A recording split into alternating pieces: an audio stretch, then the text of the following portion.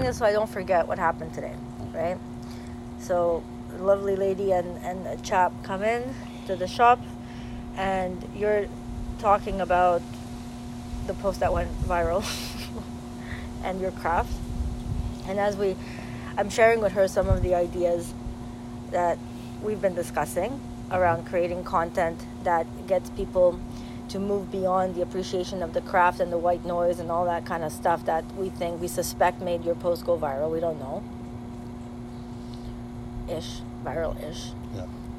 Right? That needs to, like, if we really want to be able to get people to purchase the books, the way to engage is by actually getting people to connect with the story. And how do you do that? Right? And we've talked about this.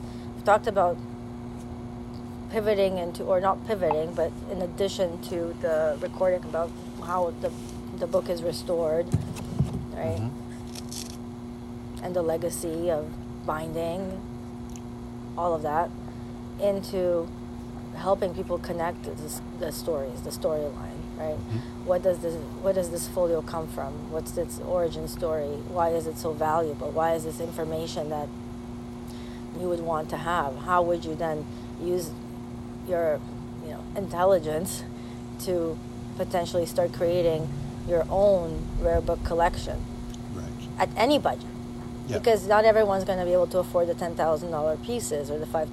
Mm-hmm. Most people that come through the shop are young artists, creators themselves. They live in this TikTok gig economy Z world. Not all of them will have loads of money to spend, and not all of them are making money as influencers, certainly not in Canada.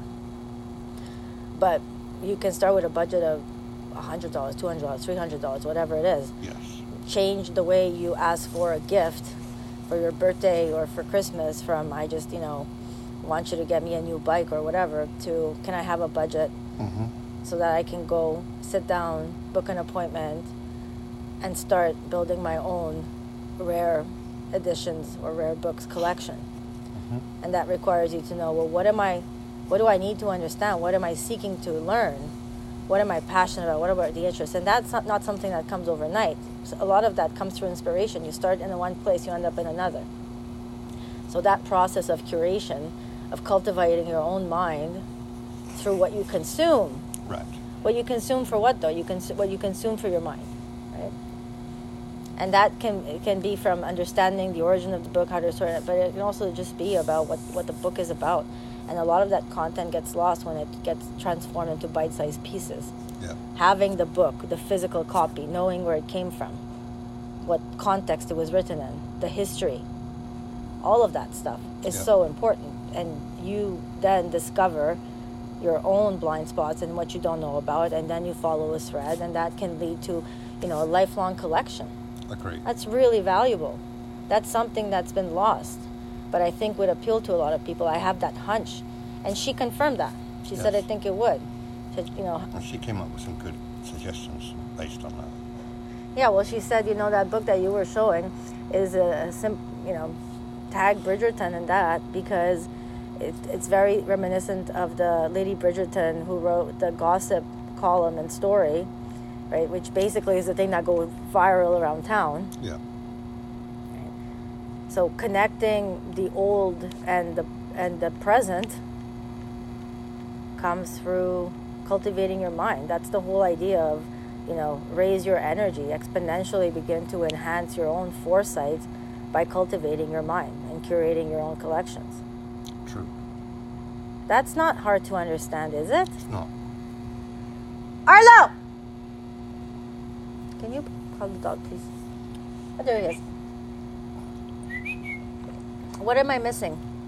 This is what I remember, Richard. What am I missing? No, I think you... She also said I have fantastic ideas. She did. And she had fantastic kind of build upon ideas, which made the whole thing come together. Oh, she also said call to action. If people are enjoying the content, make sure that there's a call to action. Right. Because all these people engaging, they're not taking an action.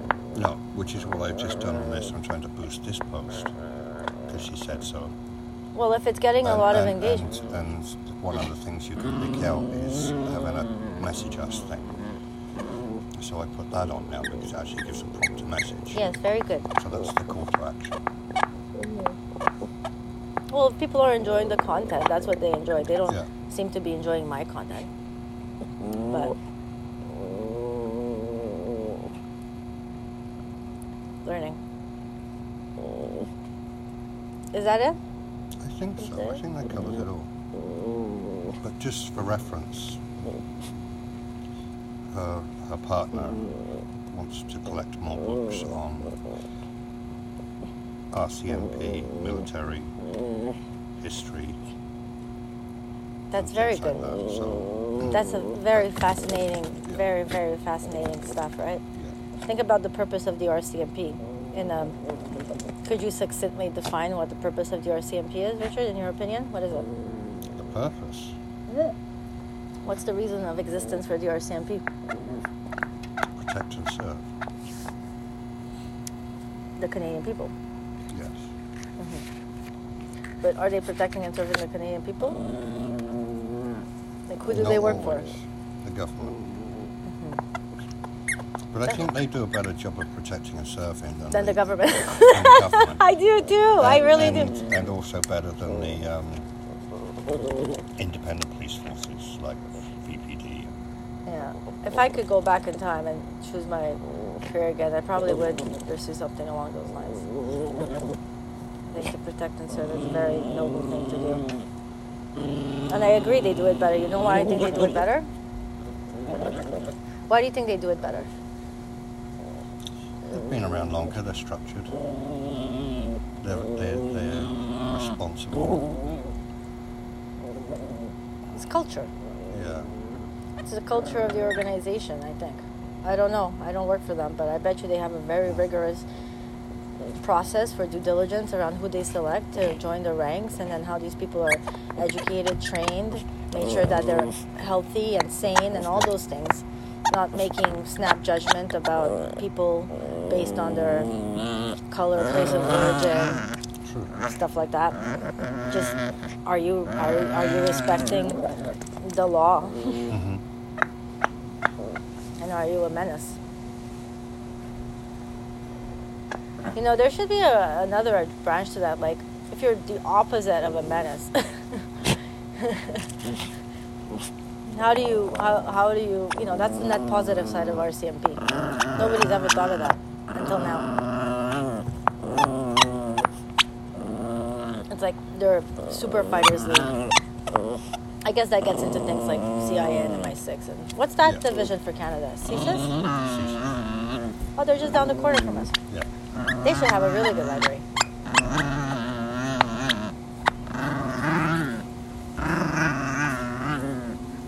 You want to play? Is this considered white noise? Might.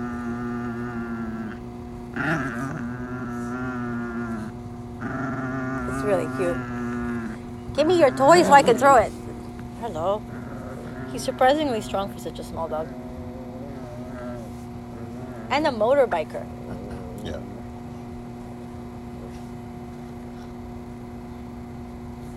I'm gonna get dinged for riding on a motorcycle, Richard. You're gonna get one. Dinged. Like what? Because it's not very sustainable. What things are you gonna get? What things? Dinged. Oh, dinged. Yeah, you don't know the word dinged? Yeah. What do you mean you're gonna get dinged? Well, like if somebody Told were... off. Yeah, like that's not a sustainable thing to do. And I'm like, you want to know what else I do that's not sustainable?